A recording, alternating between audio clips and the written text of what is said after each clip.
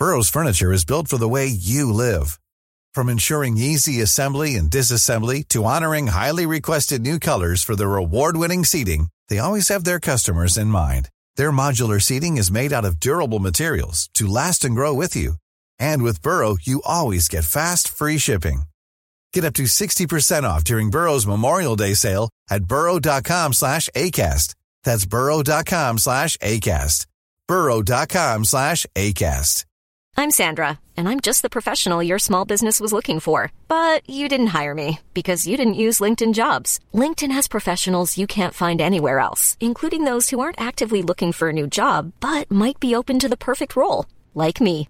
In a given month, over 70% of LinkedIn users don't visit other leading job sites. So if you're not looking on LinkedIn, you'll miss out on great candidates like Sandra. Start hiring professionals like a professional. Post your free job on linkedin.com/people today. Of all the illustrious women of this world, Joanna, radiant rose amongst thorns, enfolded us, the whole Roman Church, and her subjects in an amazingly sweet scent. She passed on from the misery of this world to the beatitude of God's kingdom, where she lives and reigns, and where, despising and mocking her adversaries, she received the sceptre that has been taken from her, and receives her crown among the saint martyrs. Antipope Clement VI.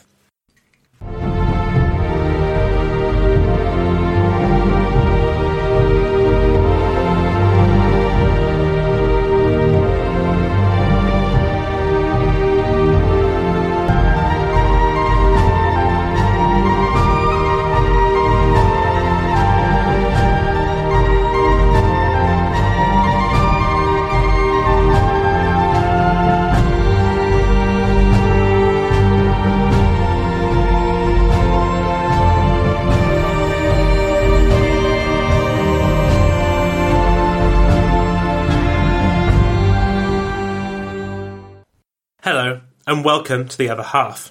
Episode 4.8, Joanna of Naples, the new Jezebel. Last time, we saw the middle part of Joanna's reign as Queen of Naples, as she battled a trio of foes: Black Death, Hungarian invaders, and internal enemies. Added to these were her overbearing husbands, first Louis of Taranto, and then James, the exiled king of Majorca. James's mental instability and violent behaviour meant that they needed to be supervised whenever they came into contact. They did manage to conceive a baby, only for Joanna to miscarry. Now nearly 40, Joanna had given up hope of producing a natural heir, meaning that now she had to solve a bit of a conundrum. Who would succeed her as ruler of Naples? But, as had happened throughout her rule, events abroad, especially in Avignon, would undo her best-laid plans. Now, this will be the last of our series on Joanna and of 2021. The next episode is one I'm very excited about. An interview with historian and new podcaster Hallie Rubenhold about the victims of Jack the Ripper. That will be coming out on the next scheduled episode day, the 2nd of January, with the next mini-series of this season coming a couple of weeks after that. Now, we're now entering the holiday season, with many of you now frantically trying to find that perfect gift. And, well, if you're looking for something for your humble podcaster, then you should head on over to patreon.com/The Other Half Podcast and support this show. Your generous support keeps this show well-researched and on the air. And those that already patronise the show have my eternal gratitude. And if you can't support the show financially, then why not recommend it to friends and family over the festive cheer? Okay, I think that's enough self-promotion. There's a lot to get through today, so let's get going. To all my new listeners, welcome. To the rest of you, welcome back.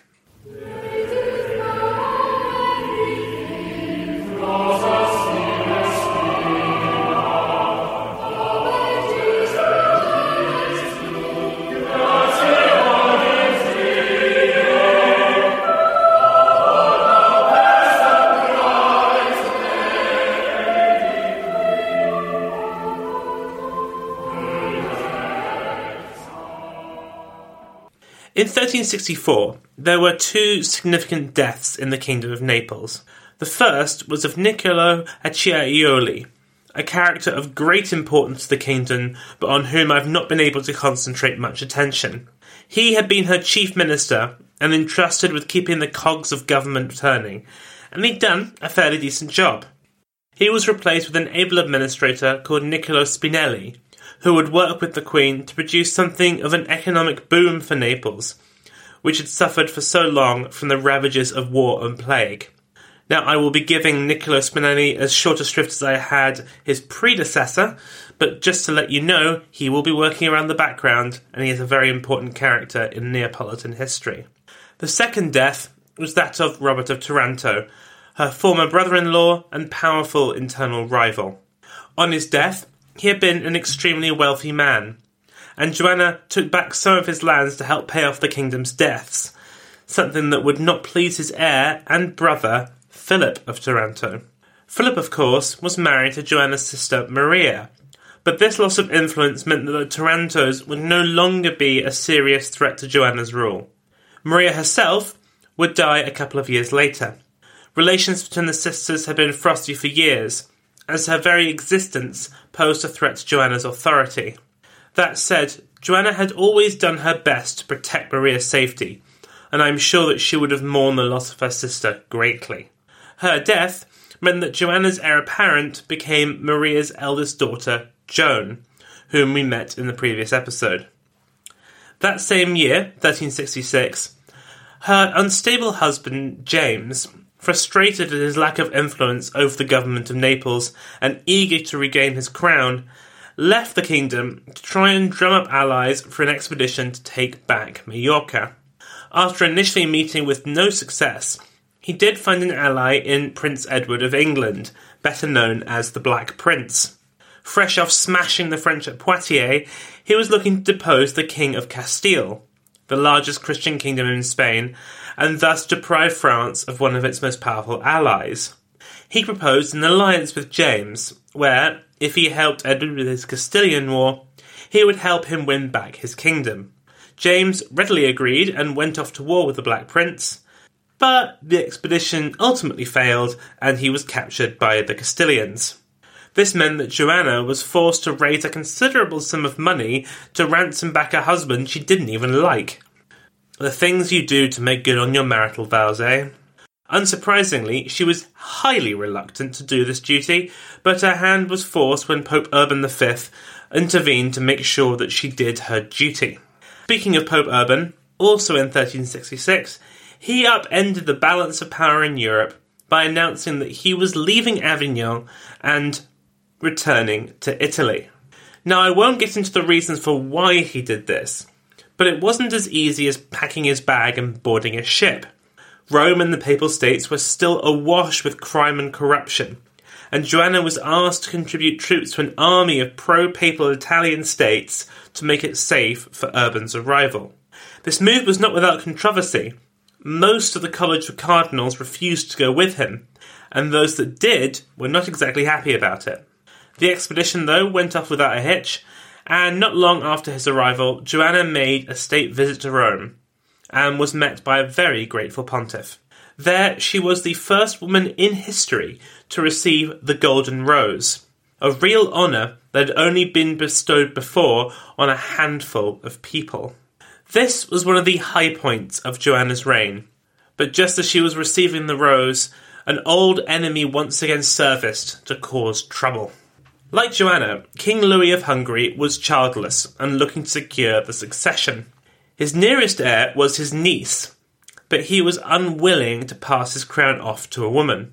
And you'll never guess who he chose. Yep, a Durazzo. Because Joanna could never be free of that infernal family. The Durazzo in question was Charles, the son of Louis, who had died in Joanna's custody a few years before after rebelling against her rule on numerous occasions. Charles was only 7 at the time and in Joanna's care, so King Louis was looking to mould him in his own image, and probably not mentioned too often that he had had his uncle killed. After he arrived in Hungary, Charles was given an illustrious education, and Louis looked to provide him with an equally strong marriage. After failing to match him with the daughter of the Holy Roman Emperor, he looked to Naples and to Margaret, the youngest daughter of Joanna's late sister, Maria. Joanna was extremely unkeen on this proposal. This unholy alliance of Hungary and Durazzo would make Charles very powerful, and it would also give the King of Hungary a way in to interfere with her government. However, the Pope was very keen. He wanted Hungarian help to deal with some military threats, and so brokered a deal where King Louis promised to stay out of Neapolitan affairs in return for Joanna allowing the marriage to occur. The wedding took place in January 1370, and Charles, now 13 years old, didn't wait around, quickly making his bride, 9 years his senior, pregnant. This sadly ended in miscarriage, but they would go on to have many further children, including a son, Ladislaus. Meanwhile, over in Rome, things were going south fast. Urban's decision to return to the Eternal City was proving to be a big mistake, and his favouring of French churchmen over Italians led to civil war in the Papal States. Things got so bad that Joanna was forced to send ships to ferry Pope Urban back to Avignon, but this failure weighed heavily on the pontiff, and he died only a few months later. Urban's folly exposed a rift at the heart of the Catholic Church between the French and Italian factions in the College of Cardinals, and things were only about to get worse. Over in Avignon, the college convened, where, guided by Joanna's ally, Guy of Boulogne, they elected Gregory XI. He was no stranger to the papacy, as he was the nephew of Clement VI, the pope that had presided over Joanna's trial. He was young, vigorous, and keen to make Rome safe for him to eventually return. Joanna, eager to maintain good relations with the papacy, agreed to send more troops to the Papal States, led by her husband James, whom I'm sure she was delighted to get out of the palace.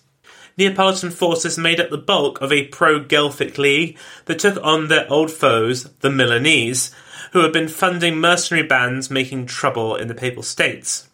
Joanna was instrumental in persuading the strongest mercenary captain in Italy, Sir John Hawkwood, to change sides and helped pay for his services. Not only did her forces help the Pope win a string of victories, but in the resulting peace, she won Piedmont in northwestern Italy back for Naples, a region she had claimed as part of her inheritance from her grandfather, Robert the Wise. Her husband, though, had not played much of a part in this great success for Joanna, as he had drifted off to France early in the war to try and drum up a support again for an expedition to Majorca. He managed to scrounge up about 1,200 knights and invaded Aragon, the kingdom that held possession over his island kingdom. He won some minor victories, but his fragile health could not withstand long periods on campaign. He fell ill while besieging a castle and died, making Joanna a widow for the third time in her life. Meanwhile, over in Hungary, King Louis was on manoeuvres. He had gone off on the idea of Charles as his heir, and instead he had a far bolder notion in mind. His eldest daughter, Catherine, was unmarried. He wrote to the King of France and proposed a marriage alliance between his son, Louis of Anjou, and Catherine. To sweeten the deal, he dusted off his old argument that Joanna was an illegitimate usurper, and so claimed that Catherine would come with a dowry of Naples, Piedmont, and Provence. The 100 Years' War pendulum was swinging the way of France at this time, and a peace agreed in 1375 left England with very little territory left on the continent. This all meant that the French king, Charles V, was looking for new regions to conquer, and bringing Provence back into the French fold was a very tempting notion indeed. This was a bit of a betrayal by France, as it had long been an important ally of Naples, so this marriage agreement represented a substantial existential threat. Luckily for Joanna, Catherine died before the wedding could take place, but these further manoeuvrings by King Louis showed that her rule was still far from fully secure, let alone the succession. Joanna knew, though, that while she had the support of the Pope, she was safe from Hungarian interference. Her forces had been instrumental in defeating the Pope's enemies in Italy, and this success emboldened Pope Gregory to make another attempt at returning to Rome. With him enthroned in the Eternal City, Joanna could secure Naples as the most powerful and influential state in Italy, and become one of Christendom's most influential rulers. But, once more, a French pope had underestimated the hostility of central Italy and the dangers posed by the marauding mercenary bands still in play. Sir John Hawkwood, still in papal pay, was out of control and forced a massive bribe from Florence in return for not attacking. This flipped the Florentines, who blamed the Pope for all of this, over to the Milanese. And despite Joanna's desperate diplomatic overtures, this led to war once again between Joanna and the Guelphic League against the Milanese and the Ghibelline League. The resumption of war accelerated Joanna's search for a new husband, as once again she needed a man to command her armies.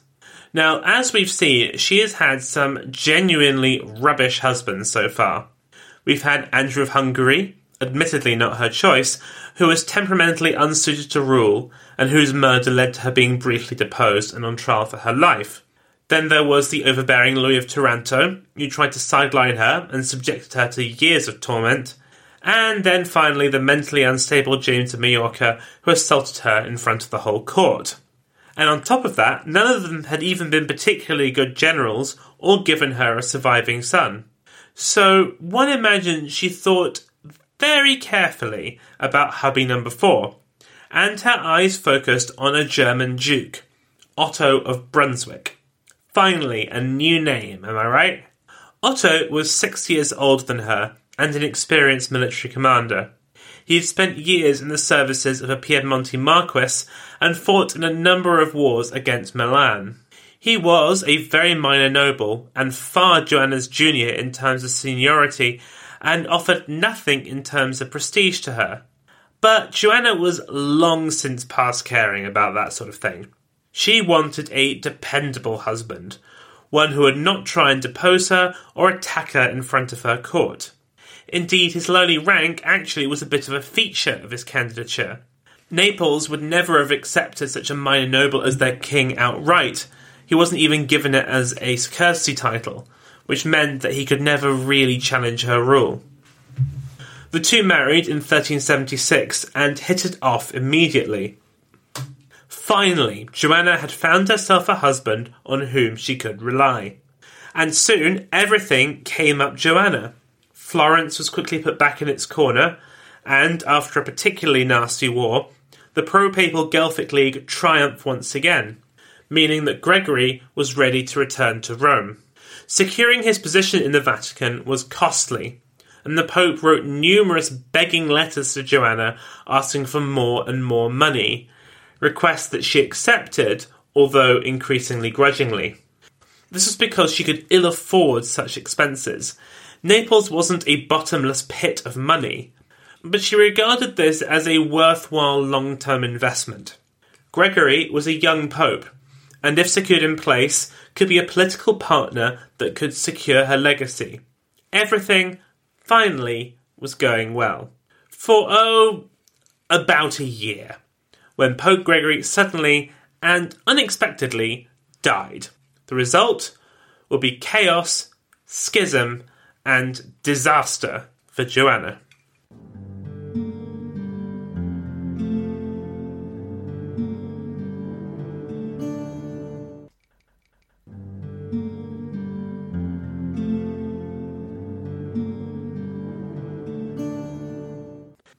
Throughout this series, I've been feeding in the ingredients for what history knows as the Western Schism. First, we have chaos in Italy that saw the popes move out of Rome and reside in Avignon in 1309. The Avignon popes were all French by birth, their courts were stuffed with French cardinals and bishops, and their home was protected by French soldiers. Historians are somewhat divided as to the extent of the influence the French king had over the papacy, but it was undoubtedly an important relationship. We've now seen 2 popes attempt to move the papal throne back to Rome, but each time Italian, and specifically Roman politics, led to both attempts ending in failure. This was the second ingredient, this split between French and Italian factions, And then finally there is also the ruptures caused by the 100 Years' War that forced so many kingdoms and duchies across Europe to align behind either England or France. It's no surprise that the fault lines of the 100 Years' War will be the same ones in the Great Schism. When Pope Gregory died in March 1378, the College of Cardinals, pressured by the mob, elected the first Italian pope in decades, Urban VI. He was a compromise candidate, not just between the French and Italian factions, but also between competing French blocs, the complexities of which I won't trouble you. Urban was formerly the Archbishop of Bari, and was therefore Neapolitan by birth. By selecting one of Joanna's countrymen, the cardinals recognised just how important Joanna and her kingdom was to the safety and security of the papacy in Rome. Indeed, the official proclamation announcing his election read, quote, "He was by birth of the kingdom of Naples, which was now ruled by Queen Joanna, a princess very devout and loyal to the church." The Roman mob, however, wanted a Roman pope, and so pushed their way into the conclave, forcing the new pope to hide in a cupboard while the rest of the cardinals soothed the crowd. It was an inauspicious start. Joanna was, of course, delighted at the prospect of a Neapolitan pope, and knew Urban well. Indeed, many members of her government transferred to Rome to serve in the new papal administration, emphasising the close linkages between Rome and Naples. Unfortunately, Pope Urban was pretty much the worst person the cardinals could have chosen.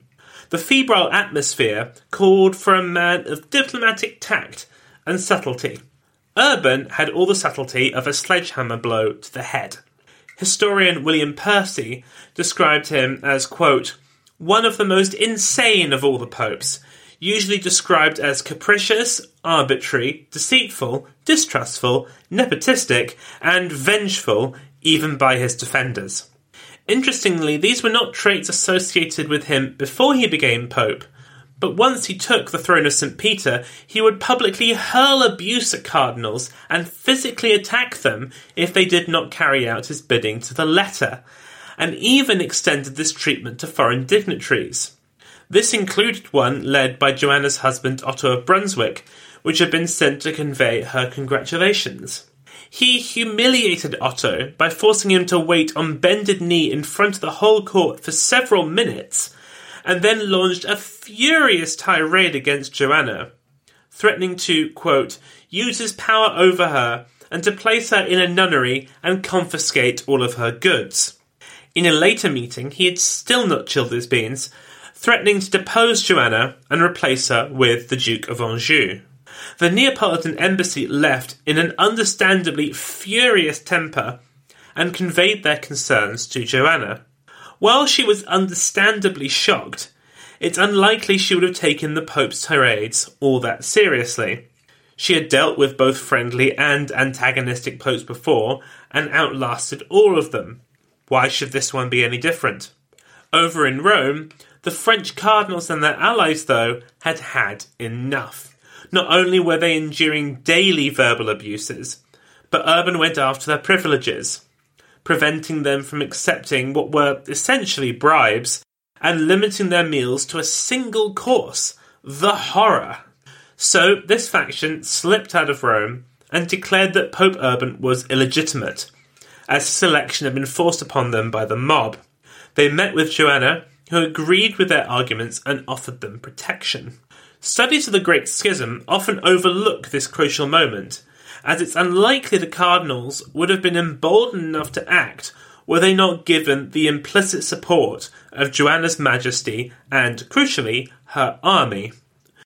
This faction then retired to Fondi, a town just inside Neapolitan territory near the border with the Papal States, and elected a rival pope, a Frenchman who took the name of Clement VII. Joanna would be the first prince of Europe to be told, and though she wasn't a particular fan of Clement personally, she pledged her support. The Great Schism had begun. As I said before, broadly speaking, support for each pope fell on which side of the 100 Years' War you are on. France and Naples were the most prominent supporters of Clement, while England, the Holy Roman Empire, and Hungary, among others, backed Urban. Crucially, though, for Joanna, most of the city-states in northern and central Italy backed Urban. He was Italian, and they had no desire to submit to yet another French pope. And this view was shared by the majority of the people of Naples, who balked at the idea of opposing one of their own countrymen in the throne of St. Peter. There were riots in the streets, and one city, Apulia, went into open revolt. The schism also led to war, with armies loyal to each pope fighting a battle outside Rome in the spring of 1379, which saw Clement's forces defeated. No longer safe in Fondi, Clement fled the city and sought refuge under Joanna's protection in Naples. It's worth stopping for a moment here and reflecting on the symbolism of this moment. Almost exactly 30 years before, Joanna had supplicated herself to a pope in his palace in Avignon to plead for her crown and her life. Now, the roles were entirely reversed. She offered Clement the Castel Nuovo as his new papal palace, looking to turn the city into a new Avignon. Clement, though, recognised that Avignon was probably better than this new Avignon, as it was far closer to his strongest ally. Disappointed, Joanna provided him with the ships to take him back safely to Provence. But while Clement was now safe, Joanna's troubles had only just begun. Riots were growing in scale and violence, and her troops were currently engaged in Piedmont. If the mob was to get much larger, then they could be a real threat to Naples. So Joanna made what can only be described as a bold move. She issued a proclamation, withdrawing her support for Pope Clement and throwing it behind Urban, sending ambassadors to Rome to make official overtures of submission. This bought her enough time to bring her troops back from Piedmont, crush the rebellion, at which point she re-reversed her position and re-recognised Clement. Got that? This was short-termism writ large, and while it solved her immediate problem, it was at the cost of all her credibility. She had made mistakes before during her reign, but none as catastrophic as this one. Urban was understandably apoplectic at this deception, and labelled her, quote, the new Jezebel and the height of impunity. He immediately excommunicated her and ordered her deposition in favour of Charles of Durazzo and his wife Margaret. Yep, the Durazzos are back for one last hurrah. And in this spirit of getting the old band back together, they had the support once more of King Louis of Hungary. His armies were already in the peninsula, but now Pope Urban asked Louis to order them south to invade Naples for the second time. Joanna was confident that her forces could defend her kingdom, but Clement did not share that confidence. He brokered a deal with Prince Louis, Duke of Anjou, whereby he would lead an army in support of Naples in return for being named as Joanna's heir. Now this was not something that Joanna wanted. She had always been worried that an Angevin succession would lead to Naples being incorporated into the French crown. And let's not forget that only a few years before, Louis had been in league with the King of Hungary to achieve this very end. But Louis and Clement did not wait for her answer. Clement unilaterally issued a papal bull declaring Prince Louis as the official heir of the Kingdom of Naples, pitting him directly against Charles of Durazzo. Joanna was distinctly uneasy about this. She had never officially declared an heir, though she had made some noises before about probably accepting Charles of Durazzo, but this was before all these machinations. She had seen both he and his wife Margaret grow up, and until recently they had lived under her protection. But the circumstances of the time left her with little choice. And so, in June 1380, with Charles and his Hungarian allies advancing south through Italy, she officially adopted Louis and invested him with the title of Duke of Calabria, the traditional title of the heir to the throne. Louis of Anjou began to prepare his troops to set sail for Naples. But then came a fatal distraction.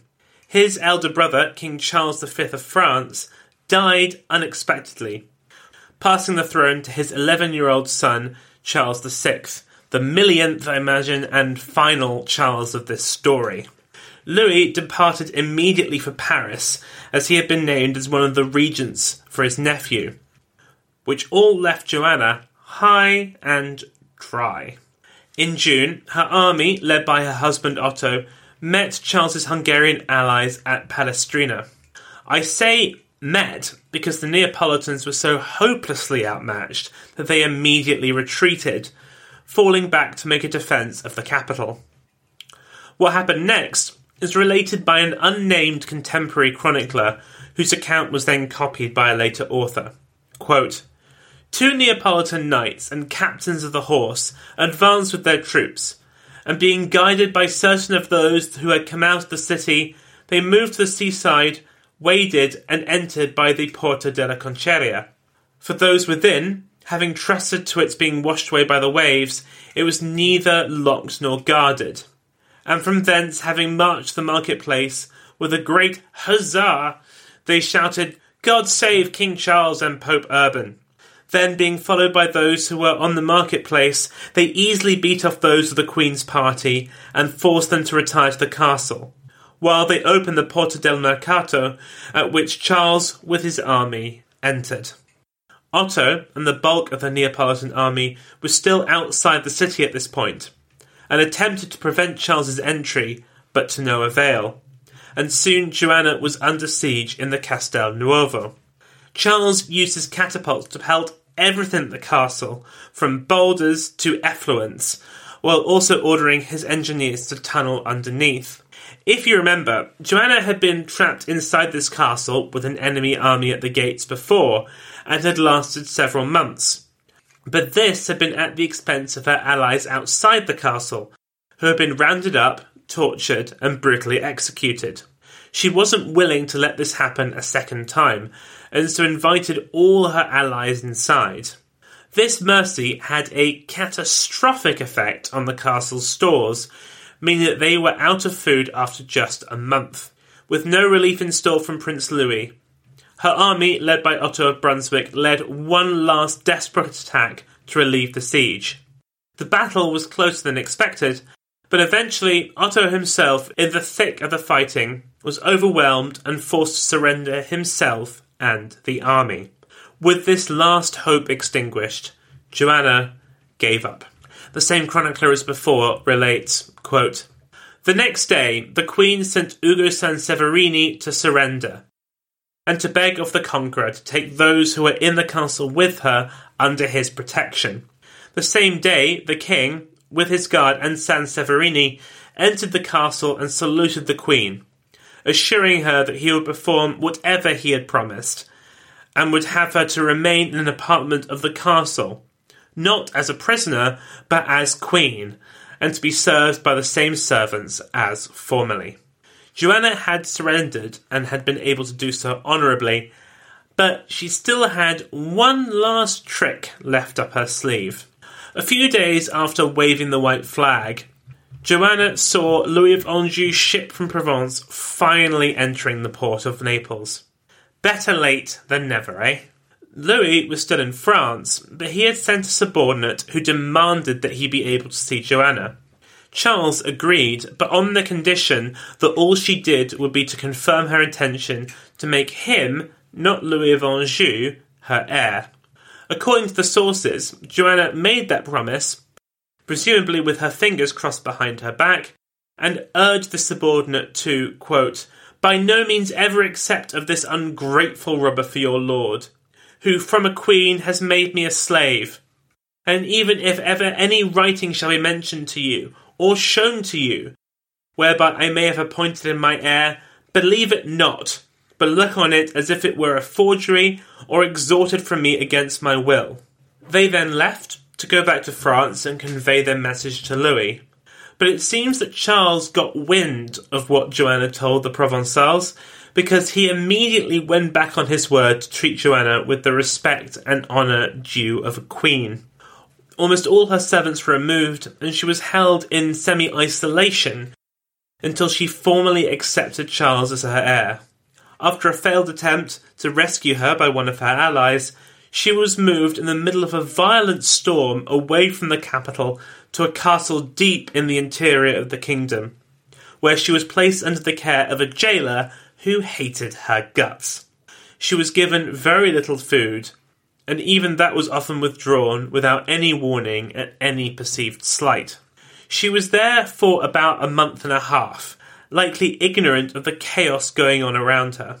This is because, after hearing Joanna's message, Louis left Paris for Avignon, raising an army en route large enough to take on Charles and his Hungarian allies. While at Avignon, he secured the weight of Pope Clement's support behind him.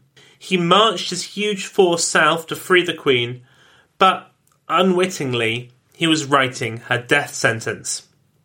On the 27th of July 1382, Joanna was praying in the chapel of Muro Castle, where she was being held, when she was surprised by 4 onrushing Hungarian soldiers and murdered. Now, there are 2 stories for what went on here. If you believe the pro-Hungarian version, this has the appearance of a contract hit. The soldiers rushed in and strangled her with a silken cord, mimicking the end met by her first husband Andrew. This version has a sense of poetic justice to it, albeit of a very brutal kind. This version of the story is supplied to us by a secretary to Pope Urban in Rome. Another version, though, comes from the wife of Louis of Anjou, who reports that in fact she wasn't strangled.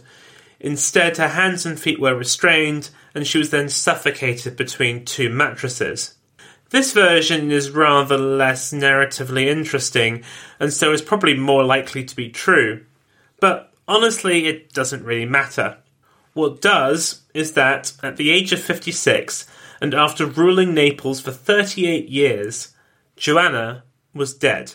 She was murdered violently and not allowed to receive final sacraments, something that she would taken very seriously as a religious woman.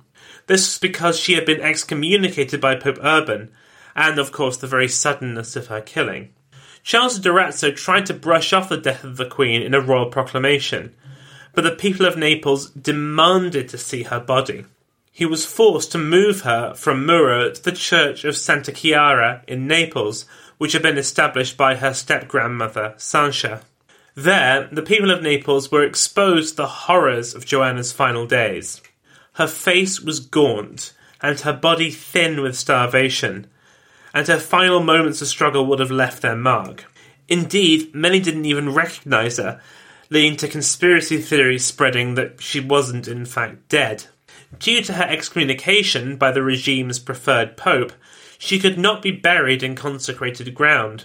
Instead, her body was flung into a pit at the back of a church, and this was only at the instigation of the Poor Clares, a religious order that she had long patronised. I'm not sure what Charles and the Hungarians had in mind, but one imagines it was even less respectful. Joanna's death brought Charles of Durazzo, now styled as Charles III, to the throne, but his rule would be short. He immediately had to face the huge oncoming army of Louis of Anjou, but disease and Italian politics slowed his advance down, leading, essentially, to a stalemate. After 2 years of no progress, Louis died in 1384, and that year he was joined in the ground by his namesake, the King of Hungary. Joanna's great nemesis, who had caused her decades of problems, left his own kingdom in a very precarious state. He had passed the throne on to his 11-year-old daughter, with his wife Elizabeth acting as regent. Some Hungarian nobles, though, were uneasy at the prospect of being ruled by 2 women, and so asked Charles Durazzo, a former official Hungarian heir himself of course, to take control. He did so, but no sooner had he gotten himself crowned as King of Hungary, to go with all the titles inherited from Joanna, than Queen Regent Elizabeth had him assassinated. The Neapolitan throne, though, stayed in Durazzo hands, passing first to Charles's 2 children, before, ironically enough, going to a René of Anjou, the grandson of Louis. Strange how things come full circle. So, how has history treated Joanna? Well, not well is the answer. To the extent that she is remembered, it is as a husband murderer, a harlot who ruled badly, and brought the kingdom behind the wrong pope in the Great Schism. This backing of the wrong horse means that Joanna is still technically excommunicated, so no monument lies to her memory. A crying shame. History podcasters like me have a tendency to lionize one's subjects, a trap I try very hard not to fall into. But I have to say, I have become a really big fan of Joanna of Naples. In the words of the old proverb, she was cursed to live in interesting times. The tumult of the 100 Years' War, Black Death, and Great Schism causing shockwaves rippling across the continent that she neither caused nor could prevent. She came to the throne as a woman to a controversial king, and suffered from some terrible luck along the way that led to long wars against internal and external rivals. Was she to blame for some of her troubles? Yes, certainly, but everyone makes mistakes. And in many of the decisions that she had to make, there were no good options. And let's not forget that, albeit temporarily, she had managed to achieve Naples' #1 foreign policy goal in regaining Sicily, and only lost it thanks to outside interference from so-called allies. And she won Piedmont back too. If medieval rulership is measured in territory gained, she was one of the best in Neapolitan history. And on the subject of the papacy, which is of course what we are interested in here, her dealings with the many popes during her reign showed her diplomatic skills brilliantly. She managed to keep various popes of various stripes off her back, and when she really needed their support, more often than not, she got them to give it. It was just her bad luck that, in the end, she was on the wrong side in the greatest religious crisis in medieval Christendom.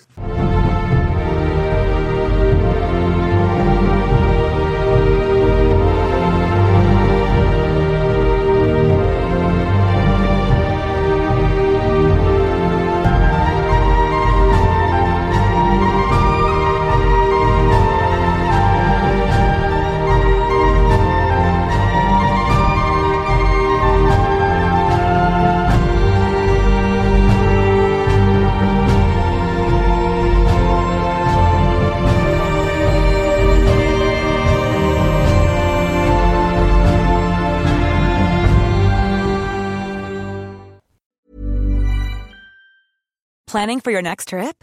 Elevate your travel style with Quince. Quince has all the jet-setting essentials you'll want for your next getaway, like European linen, premium luggage options, buttery soft Italian leather bags, and so much more.